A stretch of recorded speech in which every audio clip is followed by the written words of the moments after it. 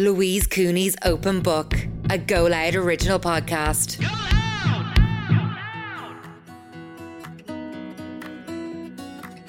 Hello, you're very welcome back to Open Book presented by Go Loud. I'm Louise Cooney and it's Monday, so we're back with our bonus episode.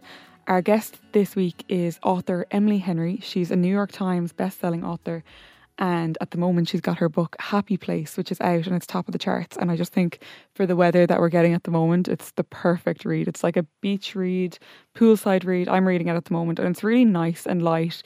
Like, as someone who normally loves like a thriller or like a crime novel, this is a really nice alternative to that. I'm not having nightmares. I'm like going to sleep quite peacefully. And she's just an amazing writer. I feel like all of her books would make amazing movies. And I think some of them are actually in the process of that at the moment. But speaking of the weather, I got some pretty funny comments over the weekend. So obviously, you know, if you listened to last week's bonus episode, I shared the news that Mark and I are expecting our first baby. You know, it's been funny, like, talking to everyone, getting comments and messages from people. I got some really funny comments over the weekend asking how I was feeling in the heat. And if you're in Ireland at the moment, you'll know, like, an Irish summer anyway is not that warm, but it's gorgeous and sunny. But at the moment, it's not that warm. Like, you know, it's only like 16, 17 degrees. And I'm only just about 18 weeks now. So it's just funny. I'm like, I feel pretty normal. I feel the same. So yeah, but the last week was crazy between kind of just chatting to everyone and filling them in on what life has been like and how much life has changed. And we are also, myself and Mark are also like considering moving. So another big life change. We've been viewing places and just trying to weigh up and decide what kind of will work for us. Because, you know, obviously this happening, the baby coming is going to be a huge change in our life. So we need to just factor everything that we'll need when that time comes. So yeah. And then I also had the VIP Style Awards on Friday, which is always like the most stylish event of the year. Like, it's honestly, to be there and to see all the outfits and the style, it's kind of one of those things where people really take risks with what they wear, and it's so cool to see it in person. Like, you meet people and you're like, I just want to look at what you're wearing. I just want to stare. It's so much fun. And there were so many people there that I knew, and I was able to finally talk to them and let them in on everything that I'd been going through. So it was lovely. I actually wore a red dress I rented from 105, which is a dress rental. Renting was definitely like a better option for me this year, just because I didn't know like what size I was going to be. And luckily, like, I haven't got, you know, that big of a bump. My body hasn't changed hugely yet. So probably could have worn anything, but I said renting was a better option because it kind of gave me time to decide. And I just rented it a couple of days before and went for kind of like that classic old Hollywood look. I feel like when in doubt, going for something kind of more classic is always a safe bet. So yeah, it was fun. It was just nice to see everyone's style. And a few of my favourite looks from the night were Carol, my friend Carol Byrne. She won Best Dressed on the night. She had a gorgeous like neon yellow dress. It was just amazing on her with her tan and her hair and her makeup.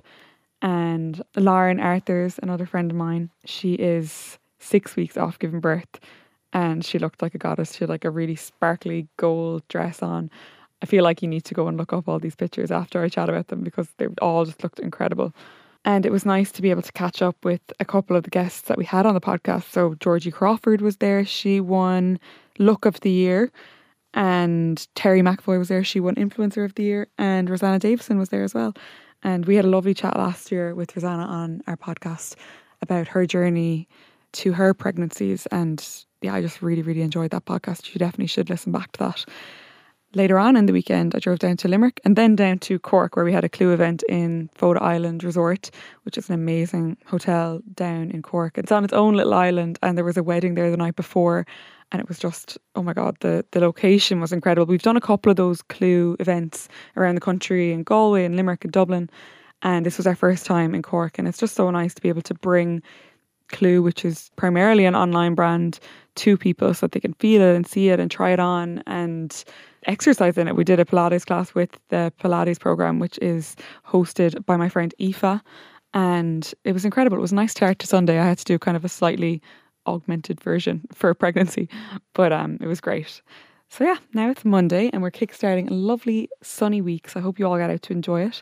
And I really hope you enjoyed today's episode with Emily. We kick off talking about something that we delve into a little bit more in the full episode about her relationship with her parents and how that affected her romantic relationships. That I love that that's like a random question. It really is so applicable. Yeah, I mean, there in so many ways. Like again, like I saw the respect between them growing up, and I saw how they argued and how they talked things through, and the patience and the forgiveness. Like I saw how quickly they would apologize. There was kind of a joke in my family about going on family trips as kids because my parents would like bundle us into the car in the middle of the night. Like they would go to bed at 10 or something, wake up at 3 in the morning so that we could do like a full day's drive and get to wherever we were going and like try and start our vacation there while we were all so tired. So they would wake us up at like 3 in the morning.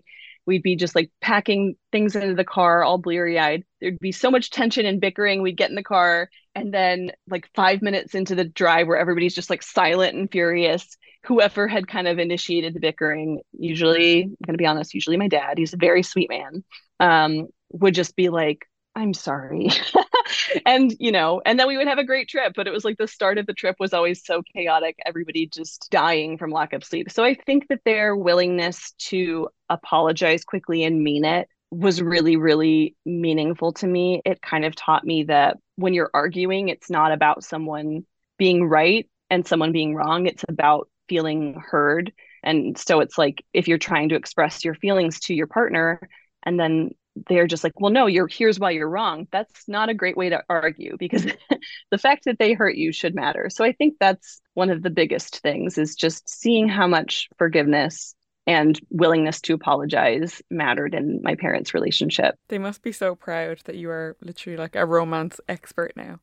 They are so proud. I think it was really unexpected for them because they're huge readers, and they raised us to be huge readers, but they're more like fantasy is like their favorite thing, and that's what we grew up reading to. They would read to us every night when we were little, and I thought that I would be a fantasy writer because that was what I loved reading for most of my childhood. And yeah, I really thought that's where I'd end up, and I think that they probably assumed that too. And then the romance thing, it was like I tripped and wrote a romance novel and realized that I'm not as good at fantasy. I've tried it again. Like I'm just not as good at it because I really am working so much from observation and, seeing how people operate in the real world. And it's harder for me to kind of map that onto a fake world.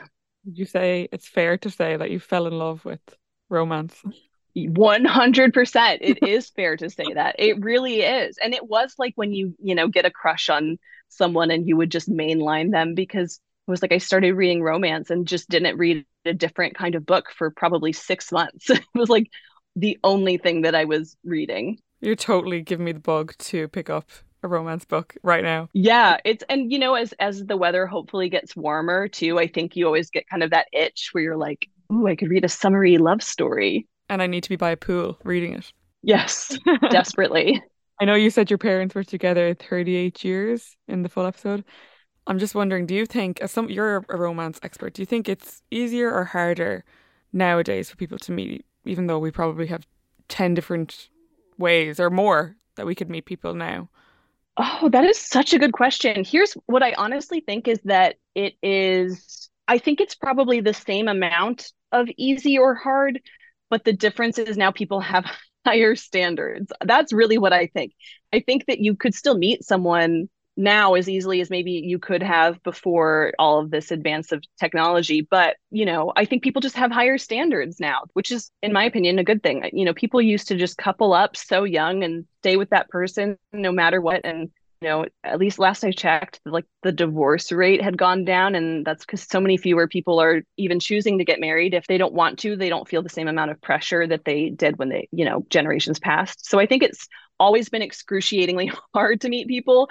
It's just that now maybe you're less likely to just hitch yourself to someone because you're like, oh, this is the time in life where you hitch yourself to a person and that's that. Yeah, no, I agree. I think people are definitely not feeling the pressure as much to stick to the same timelines and traditions that, have been there in the past.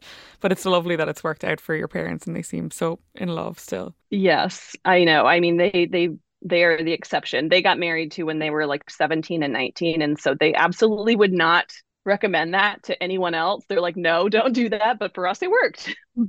That's so cute. Yeah, it is. Well, thank you so much, Emily. You've given us so much time. I really appreciate it. And just best of luck with everything. Thank you, Louise. Thanks so much for having me. Thank you so much for listening to today's bonus episode with Emily Henry.